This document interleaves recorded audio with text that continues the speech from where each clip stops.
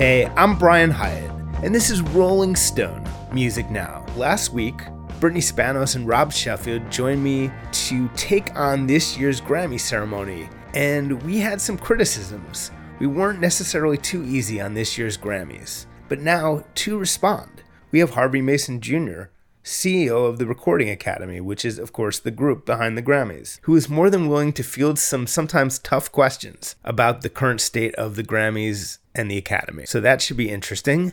And after that, we take on Rihanna's big comeback performance at the Super Bowl halftime show. And for that discussion, I'll be joined by Manca Percante and Tomas Mier. But first, here's my interview with Harvey Mason Jr. I know you're making extensive efforts to try to modernize the Academy as much as possible. It's always tricky. I mean, no one would say, I guess some people would say, but I wouldn't say that Harry's House is not a great album. It's not that Harry Styles doesn't deserve recognition. But I think when people look at Beyonce's loss in the Album of the Year category, they're not just talking about this year, they're talking about a pattern of snubs. And you're talking about otherwise the most recognized artist in Grammy history, but someone who's been shut out of the big category in a period when she's making her best work. So as the head of the Academy, does that concern you, and what can be done about it? Everything involving our awards and our artist community concerns me. I definitely want our awards to continue improving as they have over the last few years.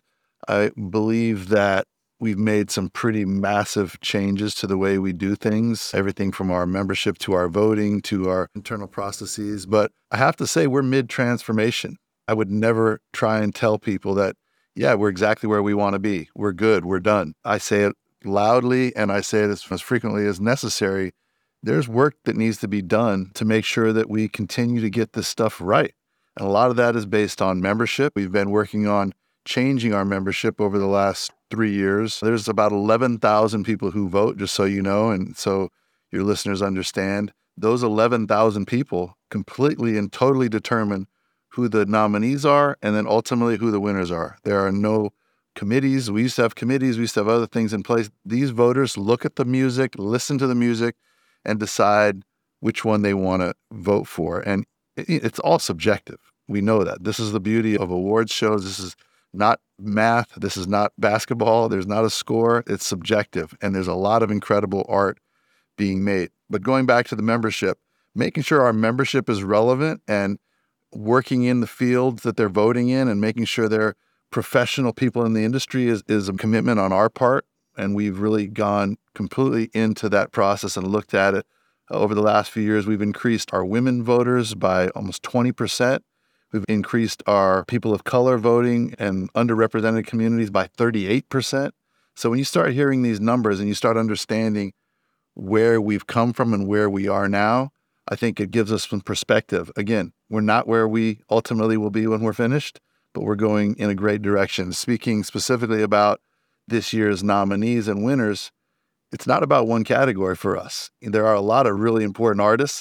Absolutely. There's some that are longstanding members of the Academy family. There's others that this is their first experience. But if you look at it in total, I believe we had over 50, I think maybe 56 or 57% of our winners were people of color. 50% were women. So this is a new organization. This is a new Academy. There's always going to be some disappointments. There's always going to be some people that you might think, or I might think, or all of us might think are deserving. And that's the tough part about having a voting body determining who they think is the best album or song or record. That's darn near impossible. But we're getting to a place where it's improving and it's continuing to be more and more relevant every year.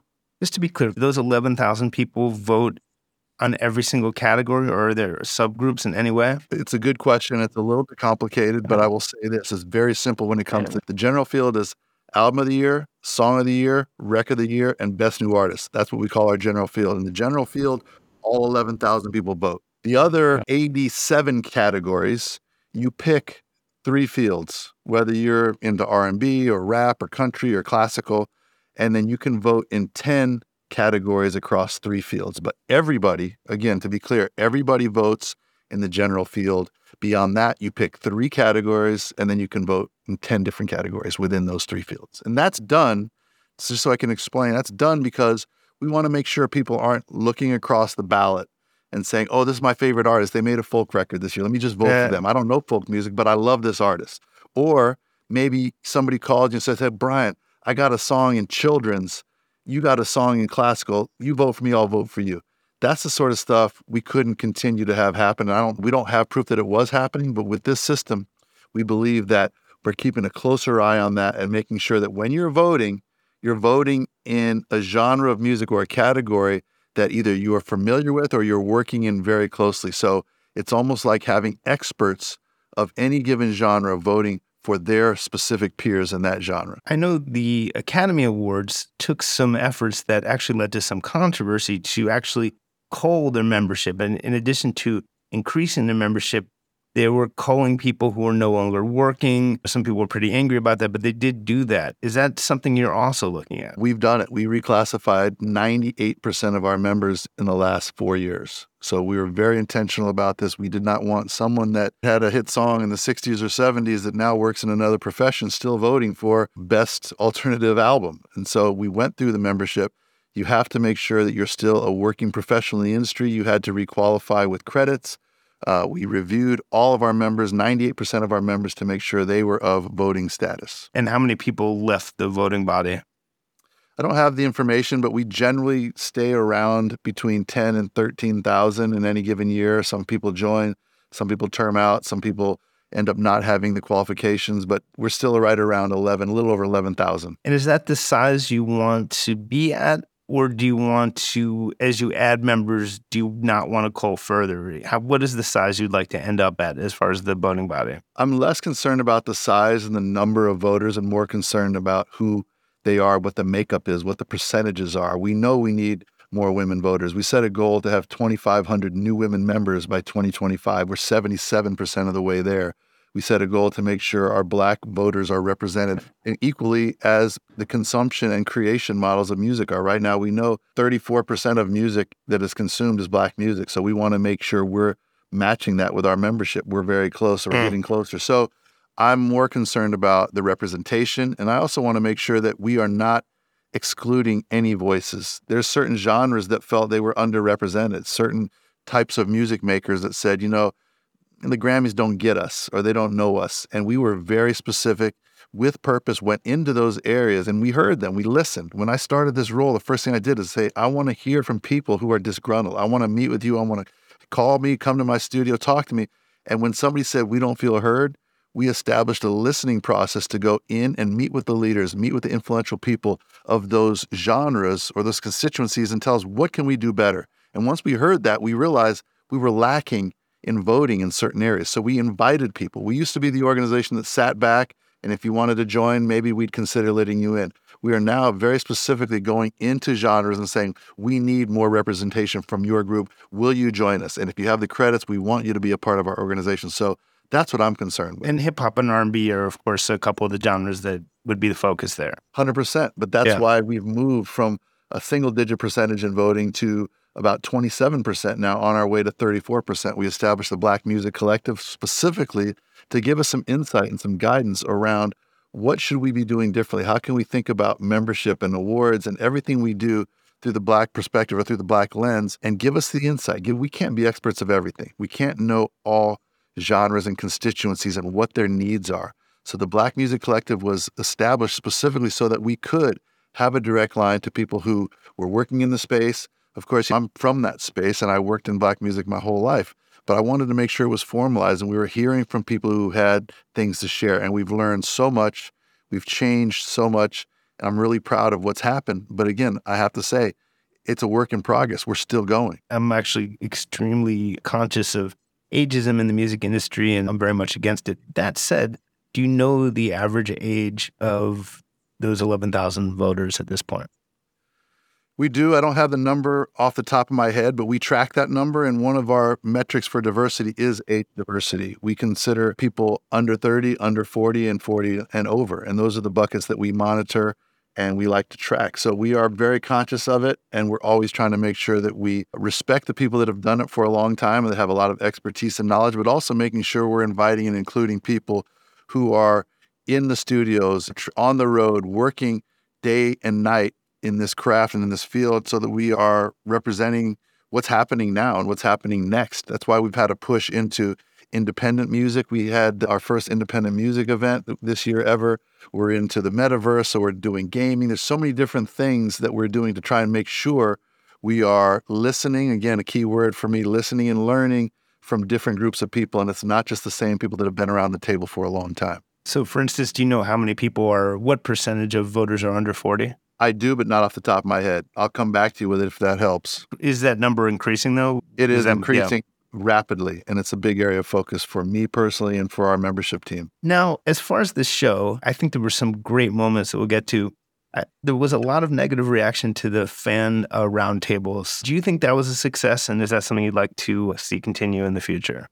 That's a good one, Brian. You put that very delicately. The show is always an experiment. It's a science project. You're trying to find the right ratio of music to feel good, to dialogue, to storytelling, to awards. And it's always going to be something that we tinker with. Our show and producer, Fullwell 73 and Ben Winston, Raj Kapoor, Jesse Collins, they were incredible this year. I thought the show, all in all, was unbelievable. I believe the fans felt the same thing, consumers. I believe the artist community would say the same thing. As it relates to any specific package, I have to say that we're always going to try things. We're always going to try and push the envelope, see what's next. We don't want to have the same show every year. And to me, the fan packages they humanized the artists, and they gave them a real insight into people that appreciate and love their work. So whether or not it was too long, too short, too many, too few, that's something that you all can debate. For me, I enjoy anything in our show that brings humanity, that brings soul, that brings heart, and that brings like passion. And that's what I'm always looking for when we're putting these shows together. I was curious what you made of the reaction to Bonnie Raitt winning Song of the Year. After some initial backlash, I think there was also a sense that there's no reason why a veteran artist shouldn't win that. And not every big award has to go to a young and hot artist, but there was a lot of initial pushback, and some people thought that was a sign of being out of touch. And even there were people saying, did she just win on name recognition? Although I think I don't know if that's really a fair accusation, but I know that is one of the things that was out there. So what was your reaction to that? I was surprised, honestly. It's not something that I would have predicted, but I was really proud of it. And it means our voters are really doing the work. That's what I took away from it. I said, wow, they really listen. Because if you listen to that song one time and you're not crying by the end of it, you're cold inside. Excuse me, ma'am, maybe you can help. The directions weren't so clear. The lyric, the songwriting, the musicality, the melody, all that went to making that song what it was, so advanced and so incredible that I think most people, by the time they heard the song, oh, okay, I get it. I see why she won. But I like it. And I like that there was something a little bit for everybody in this show. And that's never really what we're trying to do. We're just trying to make a show that represents music. But this particular show, and Bonnie Raitt's a perfect example, you have people that respect Bonnie. If you were in the house and you saw the artist community, when they announced that category, there was so much respect and love for her. There was a standing ovation from the front of the section because they knew how hard she's gone, how long she's been doing this, what perfectionist she is at her craft, and what she's done over the years to get to this point. So it was a respectful award. It was an award that she richly deserved. And from what I could tell in the room, the artist community supported her and knows how special she is and how special that song is. I think that's fair enough. I think in the spirit of Beyonce fans being concerned, there are Taylor Swift fans who've pointed out that for all the other recognition she's gotten from the Grammys, it is odd that such a beloved songwriter, one of the defining songwriters of our time, has never won a Song of the Year Grammy. I don't know if you have any comment on that. I think it's every category has, I'm blown away by it, and I've been in the business a long time, but every category has so many incredible, amazing, talented people in it that I hate any of them should lose. And there are people that are doing the best music and the best songs and the best performances, and they're grinding, they're bleeding, sweating, crying about this passionate work that they do, and they don't win. And that breaks my heart. And as a musician, as a creator, it hurts. As the CEO of the organization, it hurts. I wish we could give 10 Grammys out to all the nominees.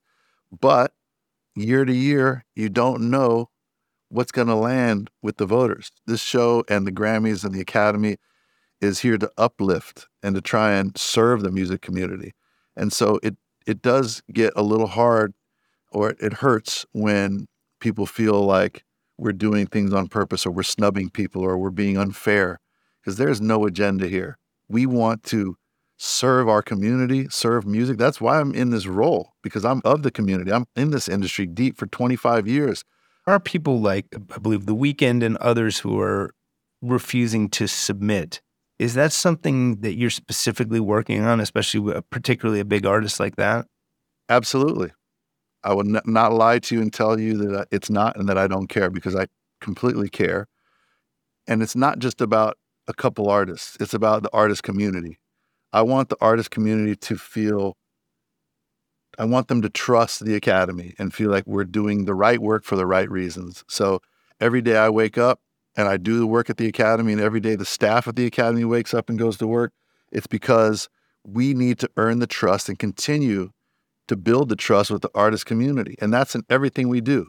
And it's all zooming out. And you got to remember, Brian, zooming out for me, the reason that we do this, yes, we want to give trophies. Yes, we want to have a TV show. We want to celebrate and party with these artists and have a great time and be excited about music from the year. But the real purpose of the Academy is to serve the industry and do all the work we do, the other 364 days, the music cares, the museum, the education, the advocacy, fighting for the rights of music people. This is the stuff that I know we get right. We might miss an award, we might miss a nomination, somebody might be pissed at us, but I promise you, when they find out the $30 million that we gave to music people that needed help during COVID, or when they find out the tens of millions of dollars in staff that we have in DC jumping up and down to fight for the rights of music people so that we can make a living, so we can get paid, and so we can be treated fairly. And when they find out about us being in schools and teaching kids who don't have music programs and who don't have instruments and putting instruments in kids' hands, I promise you they'll have a little bit of a different perspective. It was a really strong lineup of Best New Artist nominees, and they didn't perform this year. Yeah, it goes back to kind of the winning thing. It'd be great if everyone could win. It'd be great if everyone could perform. We're trying to always feature as many artists as possible on our show, whether that be in a performance or coming on stage. Again, our objective is to showcase music and uplift the industry. So I'm always pushing to have more performers and more diversity and more genres. I think in the future, we're going to be taking a look at other things that we can do to showcase different groups of nominees, like a Best New Artist grouping and performances might make a lot of sense. I'm not sure whether it'll be part of the show or another thing, but I do believe it's our job and our role to also showcase different types of music. And it's a real balancing act between how do we make sure we don't lose interest or lose viewers during our telecast with how do we use the opportunity and the platform and the chance that we have to bring along a new crop of artists that maybe some people haven't heard of, or maybe there's a genre of music that people weren't as familiar with that we can introduce them to on our show. So that's the challenge every year. Let's talk about what was kind of a universally beloved moment of this year's ceremony, and really was one of the best performances probably in the history of the Grammys, which was the hip-hop tribute after 50 years of hip-hop. First of all, what do you remember about the first sort of inklings of that coming together and Questlove coming aboard and all of that? I remember how excited I was personally about it, because this is music that I grew up on. A lot of these artists were artists that I loved in school. I was driving around to, playing basketball too. So for me, it was really gratifying. But I remember the idea started by saying, we've got a very special anniversary coming up. And once Questlove was brought on board, the idea really started to take shape.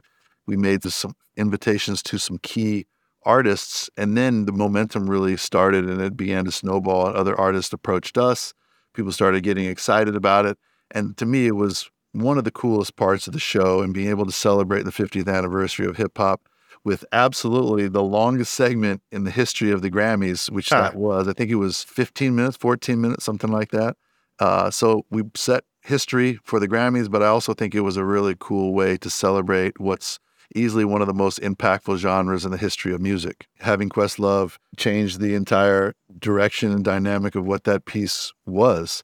He is so knowledgeable, so talented, so respected, and he's a consummate professional, and he's a great collaborator. And I think he made it really what it was, along with the help of Jesse Collins and some of the other early artists that were brought in to conceptualize what that moment was going to be, but something that I think we can all be very proud of. And so tell me about, I know that there's going to be a full 2-hour, I think, special coming up later this year that's related to that performance or based on it, or tell me about what those plans are. Sure. It is going to happen in August. August 11th is the actual anniversary. So we'll be taping it on that day. It'll be live to tape, and then we'll broadcast sometime in the next quarter there.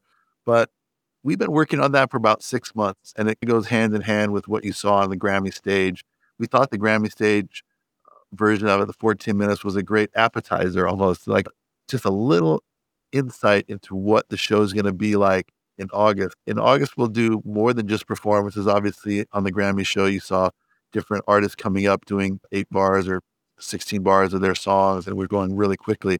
In August, we'll spend a little bit more time talking about the history and the impact. We'll talk what it's meant to everything from politics to business to education to sports to fashion. Hip hop has impacted culture globally for the last 50 years, and we're going to be addressing a lot of that on our show in August. Many of the people you saw on the Grammy stage will be playing a larger role going forward in this show, and then, of course, you'll see a lot of other people. We didn't have enough time to get to all the incredible hip-hop artists that we wanted to, but in August we will. Do you have a sense of how the format of the performance is going to work? Is it going to be modeled after that sort of pass the mic style? It's definitely going to include some of that, but it's also going to be more nuanced, and there'll be different versions of other ways of telling the hip-hop story and showing its impact. But it will have some of what you saw on the stage. And do you know who's hosting that? We have an idea, but I think I'll save it for a later date. Ryan, you and I will talk about it, and I'll surprise you with it because I think you'll be really excited. Fair enough. Is there anything I didn't give you a chance to touch on that you wanted to? Maybe the only thing I would say is our vision is singular, and there is no agenda. It is purely to lift the music industry. And when you get more macro about it, the idea of music and what music means to our society and to our world, we have to make sure that the space is safe and creators are being remunerated properly and equitably. And so for me and for us at the Academy, the Grammy show is one day. The other parts of the year, we're going to continue to uplift music, and you're seeing great results. Again, you can question certain elements of what it is that happened, or you can look at some results and say, oh, I didn't like that. But what you have to like and what you have to be excited about is the work that's being done, just even on an individual artist level. Look at the streams and the interest in these artists. Samara Joy is up 6,000% on her streams.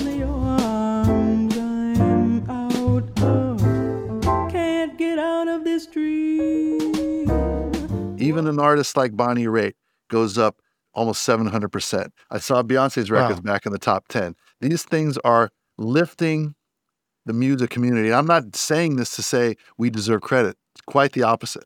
These artists are incredible. The art they're making is amazing and impactful. And it's our job and it's our requirement to help lift them and showcase them and do what we can. This is why we're here. This is why I'm here. This is why I'm excited to talk to you, Brian, to make sure you understand and anyone listening hears what our vision is for the Academy. And that's to be a partner to the industry and lift the industry because the music is important. Thank you, Brian. Be well. So Rihanna played the Super Bowl. It was a big return to performing. She hasn't released an album for 7 years, which blows my mind. She also revealed that she is pregnant and also revealed to British Vogue that there is another album on the way. For that discussion, I have with us our friends Manka Percante and Tomas Mier. Tomas came out with a bold stance. Tomas came out and said that he did not like the Rihanna performance. Manka, you liked it. I was on a plane, so I saw it after all this discourse. But maybe we'll start with Tomas. Tomas, what did you not like about this performance? Brian, I think not liking it is a little strong for how I felt. I liked it, but I didn't love it. Tomas, did you like it when it happened? Okay.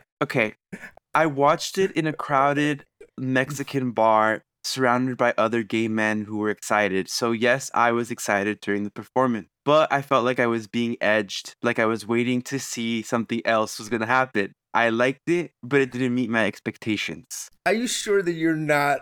So just a little background. I should read your tweet just to like you're being cross-examined. I have it pulled up. Yeah. I feel like what's happening here is you took a lot of heat for your bold opinion, and I feel like now you're backtracking, I have to say.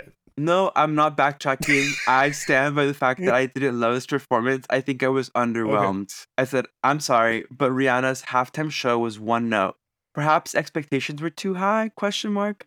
The lack of outfit changes, special guests, energy, even the pregnancy reveal could have been more of a moment. The music was exceptional, but it all felt underwhelmed. The exceptional is my love, not loving, but liking. Man, let the record show that at least I'm suspect, but I appreciate it. Akapur, what did you love about the performance? Here's the thing. I am 29. I've been listening to Rihanna literally since Pon the Replay, and I've been to the Anti-Tour.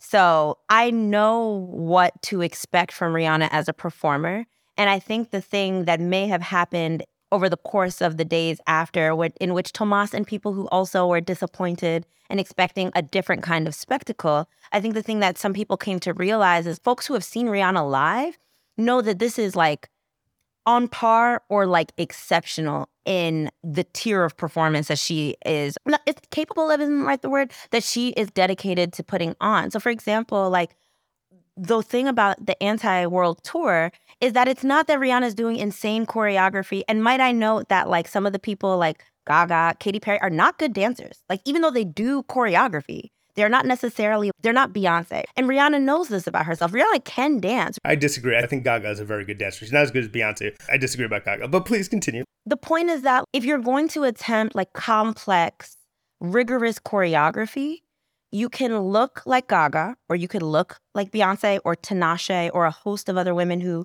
are really incredible with their bodies.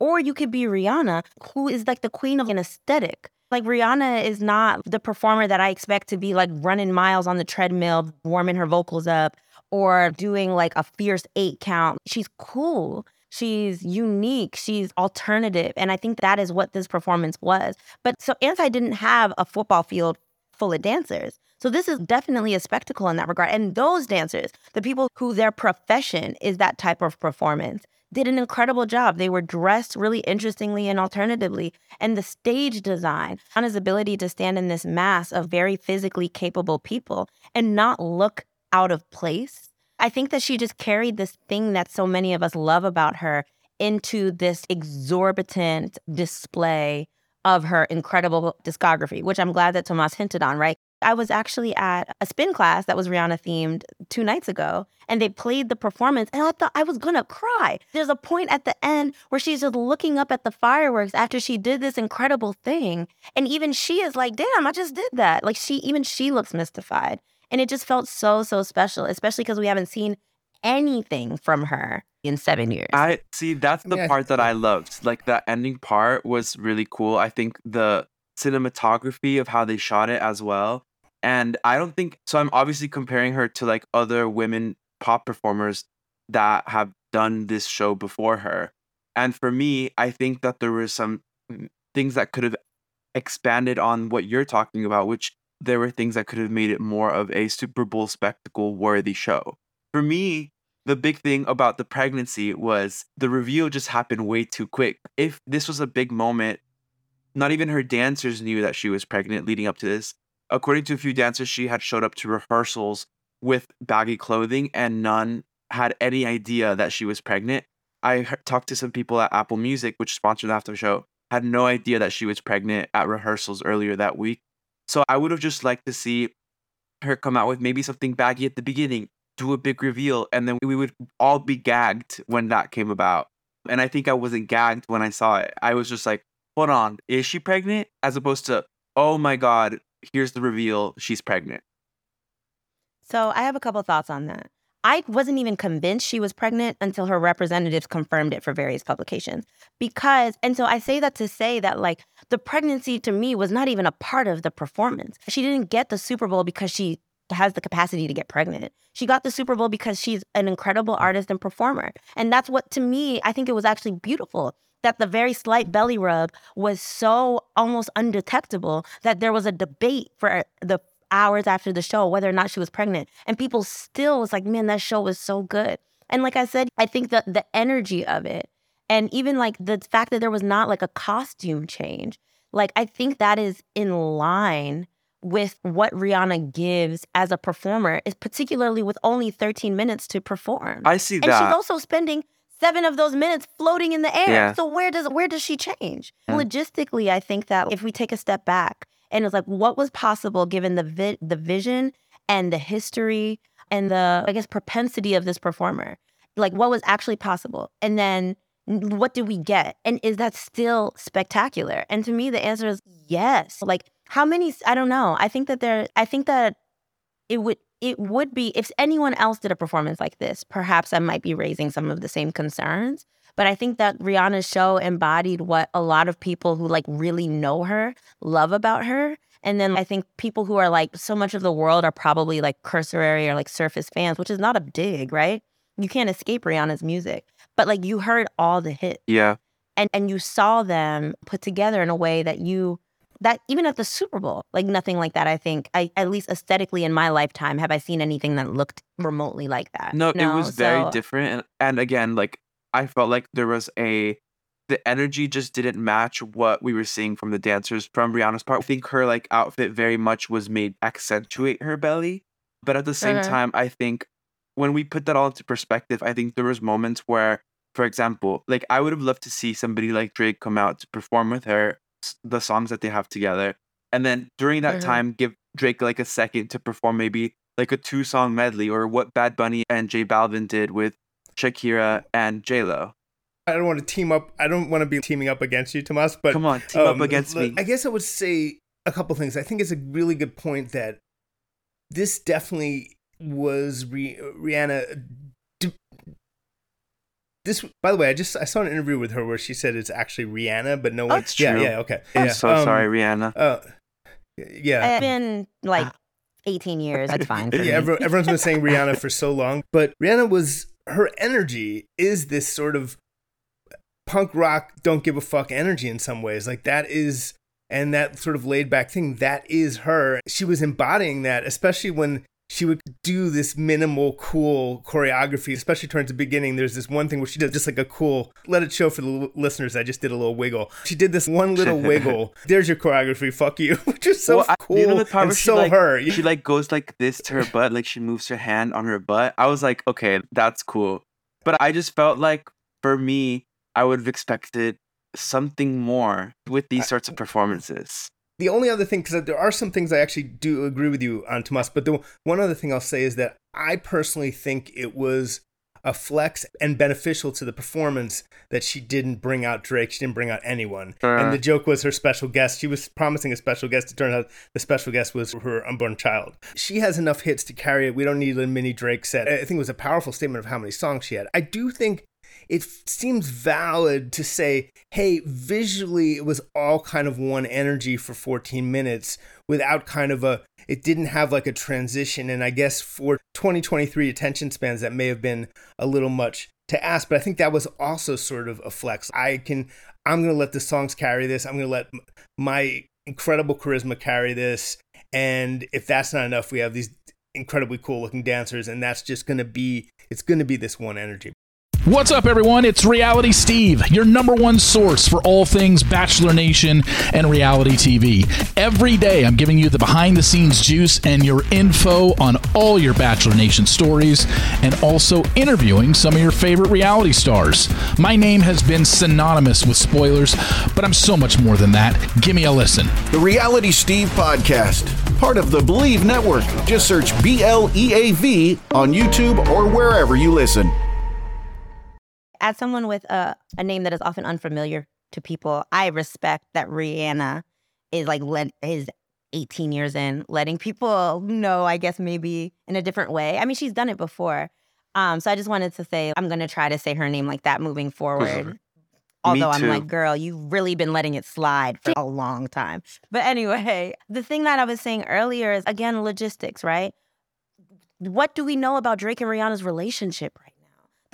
I don't think that they are on terms in which Rihanna would want to bring this man into her one Super Bowl performance. And it's who else? She did all of the lights. Is she gonna bring Kanye on stage? She did Umbrella. Jay-Z is running the thing. Is Jay-Z gonna take a break from being the coordinator of the Rock Nation Apple Music Super Bowl halftime show to come perform? And then if it's not them, who else could it be? Shakira? So, like, again, like, you want them to do Remember to Forget You? Mistakes, what I'm trying to say is not to forget. It's the only the good selected memory makes me feel. I would have been living. I don't know about you, but I would have been living. Shakira's going through a huge moment right now. Like, I feel like that would have been it. But Tomas, is that song a hit for Rihanna? It was a hit for Shakira. Ooh. It was a hit for you and Shakira. Yeah. No, I know what you're saying. You're right. But I just think like there was an element there missing where I think we needed something different for a second. I just didn't think that was enough for like literally the biggest comeback of your life. And also, I think this was a missed opportunity for Rihanna. And I'm going to be honest. I feel like if she came out being like album out next month or something like that after this performance, it would have been like taking this huge moment and actually like making something from it as opposed to like it being a sick performance. I think a lot, especially working at a place like Rolling Stone, like, who are celebrities to us? What do we expect of them? How reasonable are those expectations? Rihanna would have had to have the album ready enough at the point that the Super Bowl was going on while raising her first child and like not really having committed to this album at all over the past 7 years. For her to announce it at the Super Bowl, it would need to be ready enough that would be fair. And then I think literally the next day or 2 days later, her British Vogue interview came out. And it's like, no matter what we think about that story, she did talk about the album. She did even address her walking back on her Kaepernick statements. Because remember, in 2019 or so, she said she would never do the Super Bowl. So I think that what do we expect out of this 13 minutes in the scope of like who Rihanna is as a cultural figure? And is it fair? Are these expectations fair? And do the choices that she actually did make, do they make sense? And then I think the argument that resonates most with me, Tomas, is like, I was underwhelmed because I expected this based on other performers. And it's like, if you are just not familiar, I guess, with what Rihanna does as a performer, then I can understand that sentiment a little more. You're right, because I've never seen Rihanna live. And that when you said that, like, that's such a good point. I've never seen her perform live. Amazing admission. I thought you were going to defend your bona fides as a fan, Tomas, but instead you admit it. Okay, I admit it out loud. I have shaken some ass to Rihanna at some gay clubs, but I've never seen her perform live. She has moved with a little more energy. She has had brighter colors, but it's like, think about who Rihanna has evolved into since then. And then also, like, I don't know. I think that it's possible that even if, like, you're underwhelmed because you're thinking about the Beyoncés, the Katies, and the Gagas, it's like the other parts of it just would have made it up for me. And you've kind of acknowledged this, right? Music direction, A1. Staging, unique. Never seen anything like it there. We have. Even if the pregnancy mattered to you. Clearly, it didn't matter to me. It was, the stages were very at the Kanye. Super Bowl is what I mean. Yes. And honestly, I do think that the way she did all of the lights and the stages, I was like, is she trying to tell us something about how she feels about Kanye? My question is, if we look at the staging as like an homage or inspired by something Kanye has done, and if the decision to perform All of the Lights is a huge song and it's a very good song.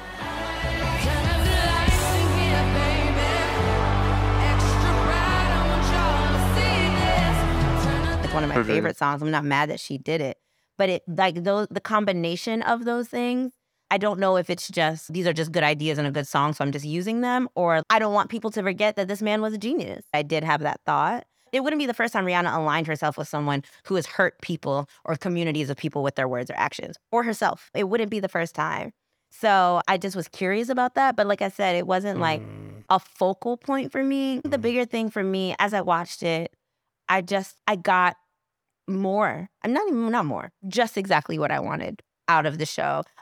For a game, I don't really believe in or care to watch it any other way. I want to refer to something that actually goes against my thoughts about it being underwhelming, and it was like somebody kind of broke down what the theme might have been for the Super Bowl. There's this tweet that I saw. It basically showed how the dancers were performing and how Rihanna appeared on stage was like showing like the fertilization of an egg because it was like supposed to be motherhood, and that Rihanna symbolized the egg, and then the white dancers were the sperm, and then you see them coming around and coming inside of the egg, which would be like the fertilization. And then by the end of the performance, when she comes up, Rihanna is like the fetus. Because do you know how at the end she does slightly change her outfit and wears like a really big coat that's like longer.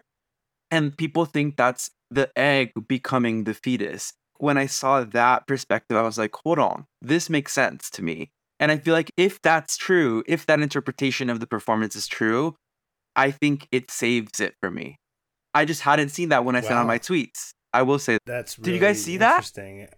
Oh, that's I really didn't see interesting. anything like I that. buy it. She chose to commit to this as the full aesthetic for the thing, which is, I think, really interesting. And it was, I'm sure all this was discussed, which is, yeah, a lot of people switch it up and it's like, no, we're going to stick with this one vibe. And that's really interesting what you just said, or what the tweet you just quoted said about that was the symbolism, which is also, frankly, slightly comic when you think about it, but like a little funny, but interesting, and it would explain why she held so tightly to the vibe.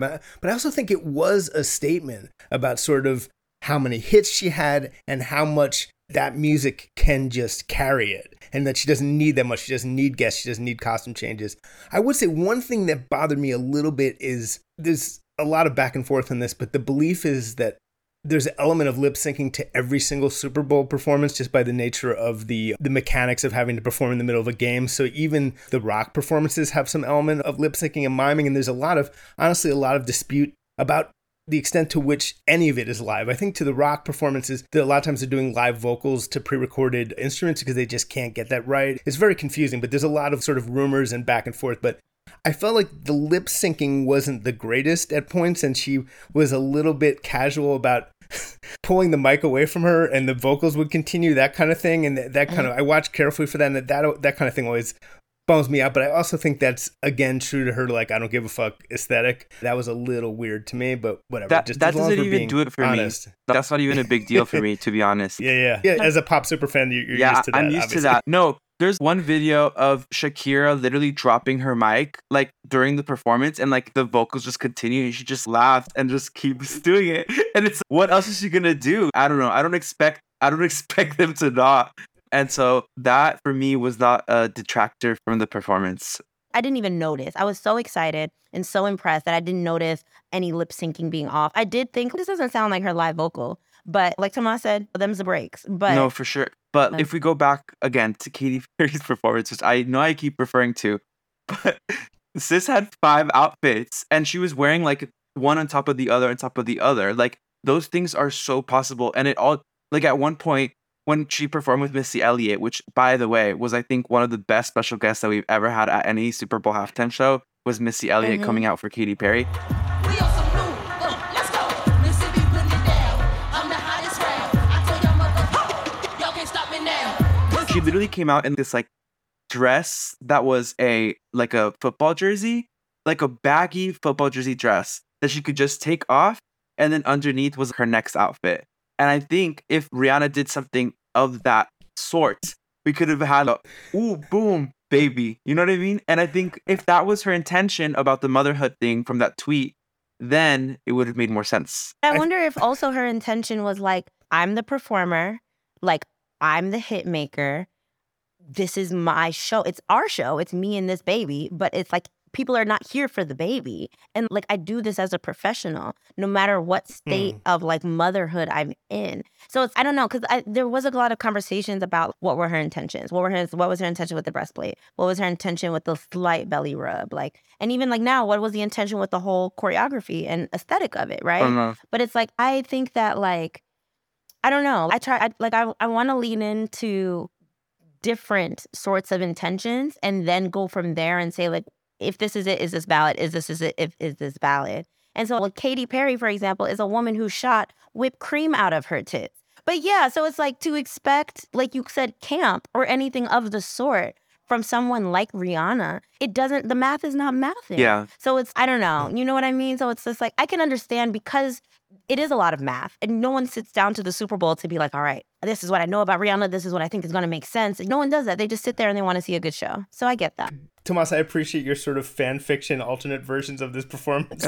It's really funny. You've clearly conceptualized this about I ideas, really have. which is very funny. And I will say also, I appreciate that you were willing to come out with a negative opinion because I think people are a little like poptimism to death where they're afraid to say anything negative about a big star's performance or a big star's album. And I think it makes things a little boring. And look how much more interesting it is that someone's willing to be like, yeah, and I think that's okay. Yeah. And it's okay. I think people like basically tearing your head off on Twitter and being like, clearly you hate women and all of humanity for like saying this is, I don't think that's fair or like helpful, but also to be expected. Yeah, but it also helps when you're like having yeah. a discussion with somebody like Bachper, who's a queen and actually listens to what I'm saying and I listen to her and we have a discussion. It's not like, this is wrong and you're wrong. It's like all of our opinions can exist. If this was Nicki Minaj, I would be so scared of the barbs and I know I would have knocks on my door. So if it was her, I would have kept my mouth shut the whole time. I also want to give Tomas his credit. It wasn't just hating for hating's sake. Like, he literally said, these are the things that I would have liked. And then that opened a room for a productive, constructive conversation, because people could then say, this is why this expectation doesn't jive with me. This is why this happened this way. I did want to take it broader for 1 second. Rihanna's career path is really unique at this point. Taking 7 years between albums is... And obviously, she's been very focused on a fantastically successful fashion career. But 7 years between albums is basically unprecedented. And to not only take 7 years between albums, 7 years between tours, I believe, or 6 or something, because I forget when the anti-tour ended, but to then be able to casually headline the Super Bowl because you haven't lost one iota of your star power, and for the hits all to feel so fresh 7 years since the last one. Because we won't talk about that Black Panther song, which I thought was mid. Lift me up. Hold it down. I guess I did just talk about it. Say after 72 listens, I did begin to like it. But Okay. Please go on. It sounds like more agreement. I think that was the universal opinion. It worked. I will say that it was actually seemed to be meant for the scene in the movie. It served the function in the movie. It didn't feel like a real Rihanna comeback single, obviously. I think that's like a giant Rihanna song. I think it wasn't supposed to be for real, exactly, but anyway. Exactly, yeah. right. I think it was meant to serve that function in the movie. I'm sure she got a big check, so then that's good too. But is interesting she's quiet quit music for 7 years, and it's going to be interesting, I think, to see how she makes her way back, and if she intends to make her way back in sort of the monumental blockbuster way that she had in the past, or if it's going to be kind of a lower key thing, or if it's going to be very, I think that album launch is going to be one of the most fascinating things ever, whenever it happens. It is. I read her full British Vogue profile, Yeah, me her too. cover story, and she said, it's interesting, she was like, I want to make videos and I need songs to go with videos. I think that, I'm really excited about that because I was watching, of course, spin class, I was watching Work. Work, work, work, work, work, work. You see me happy work, work, work, work, work, work. You see me do me dirt, dirt, dirt, dirt, dirt, dirt. There's something about that I was watching the video for the Tame Impala cover.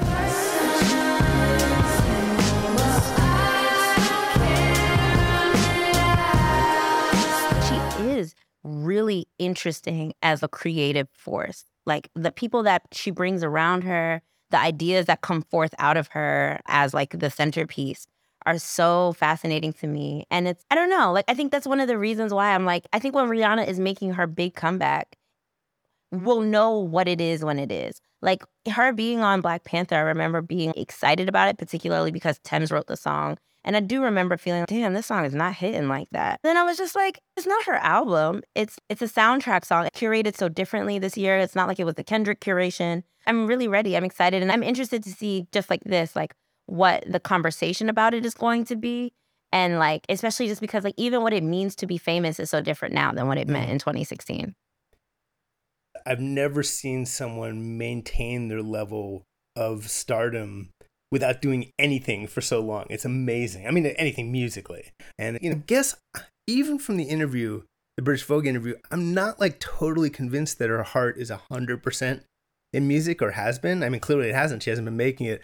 So it's going to be interesting if she, again, is she really feeling it? Is she really going to devote herself to it when she has an entirely separate career that's so successful? And then does she make this album and then does she disappear for another 7 years? And again, it's like you can't really compare it to anyone. I've never seen anything like it. If anything, that performance just reminded us, man, she has a lot of hits. She didn't even play close to all of them, but just Super Bowl level hit after Super Bowl level hit, really, and just unmatched charisma. but only one costume. You're right, Tomas.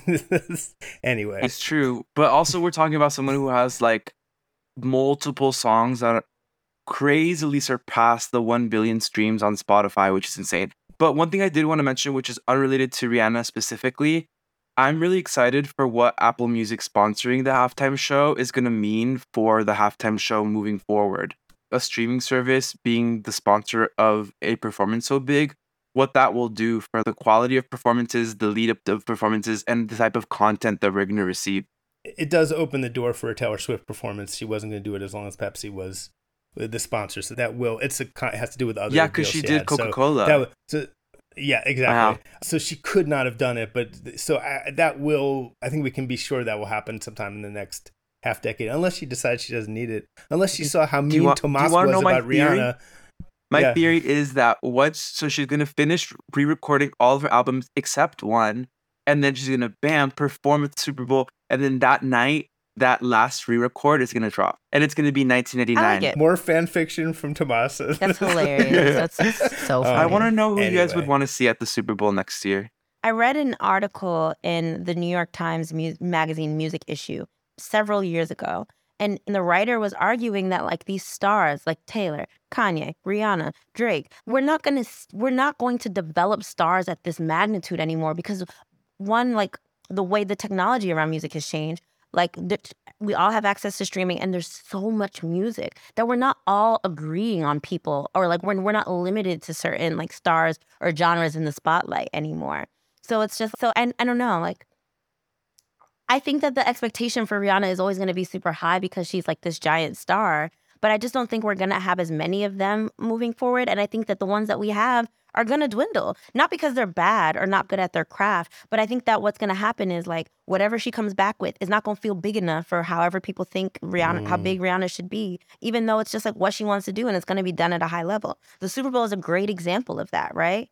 Because it's like we have this idea of who Rihanna is, so we have these like enormous expectations, but it's like these people have been famous for 10 to 20 years. Like they're just doing what they want now, and they're also not being drowned out, but there's a whole new generation of such different type of artists gaining acclaim coming up under them. And that's what I keep saying about like celebrity and fame and how it's evolving and how it's changing.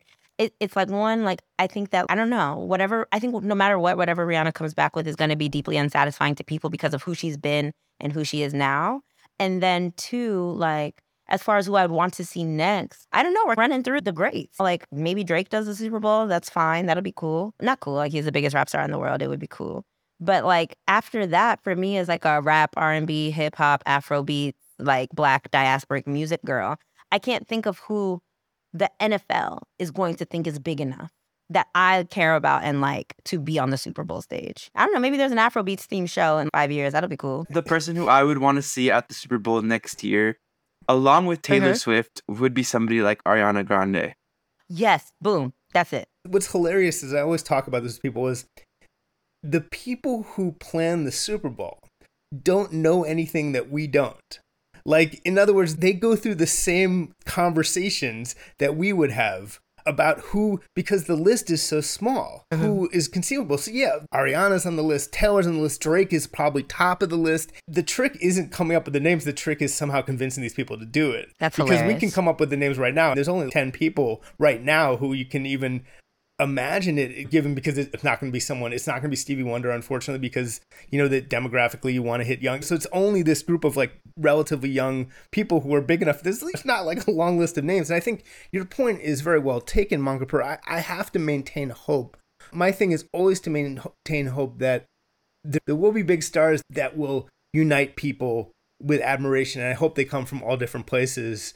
I think just for sort of our purposes as a entity that kind of needs stars, needs things to talk about, needs things that bring people together, things that have broad appeal and cross all sorts of demographics. I think that I'd like to think that the star-making machinery isn't broken yet, but it is notable that somewhere around 2012, it did seem to start sputtering out as far as like people who are these level, Super Bowl level stars. Yes, but I think the concept of celebrity is like who gets to make and decide who's a celebrity, right? So Bad Bunny should definitely do the Super Bowl. Absolutely. And that's one of the few people who I can see that happening. Absolutely. If you ask me who the 10 are on that list of 10 people, I would actually say that absolutely that was one of the people I was thinking of. Yeah. But I guess the thing that I think about that is look at the way that the Grammys just went. Yes, he's great. He's great for the opening. Bad Bunny had the most successful album of any of those people who were nominated for Album of the Year and did not win. So I guess the thing that I'm thinking is, are we, like when we think about let's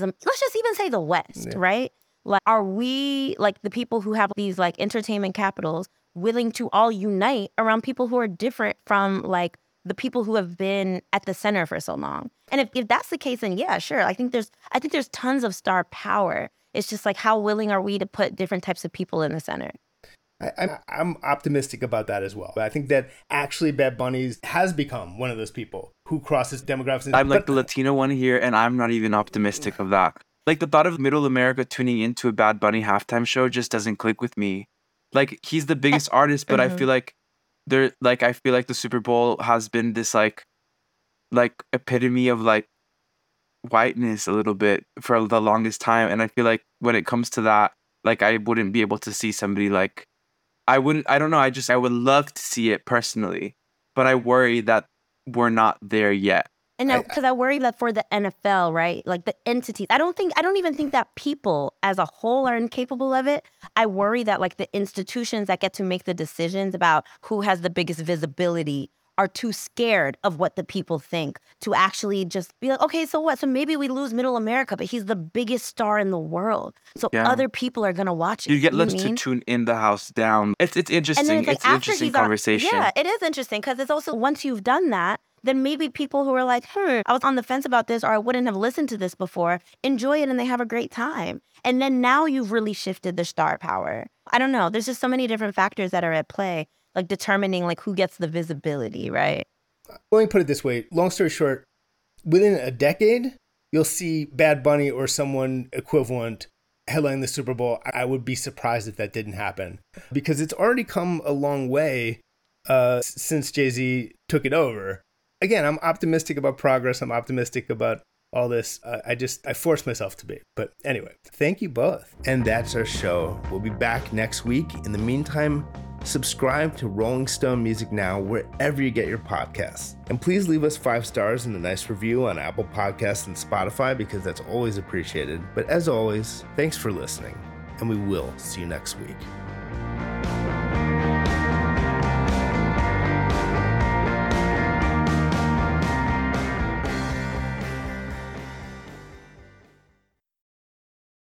Welcome to Talkville, the ultimate Smallville rewatch podcast. Guest star Sarah Carter as Alicia Baker, although I didn't really work with her a lot. But Tom did, and they had some real big smoochy scenes. Yeah. Can we talk about that? Could there be any more sex? What was a 3-page makeout scene that just kept going? Good Lord, we get it. They have chemistry. Jump in now or catch up on any of the past seasons of Talkville on YouTube or wherever you listen.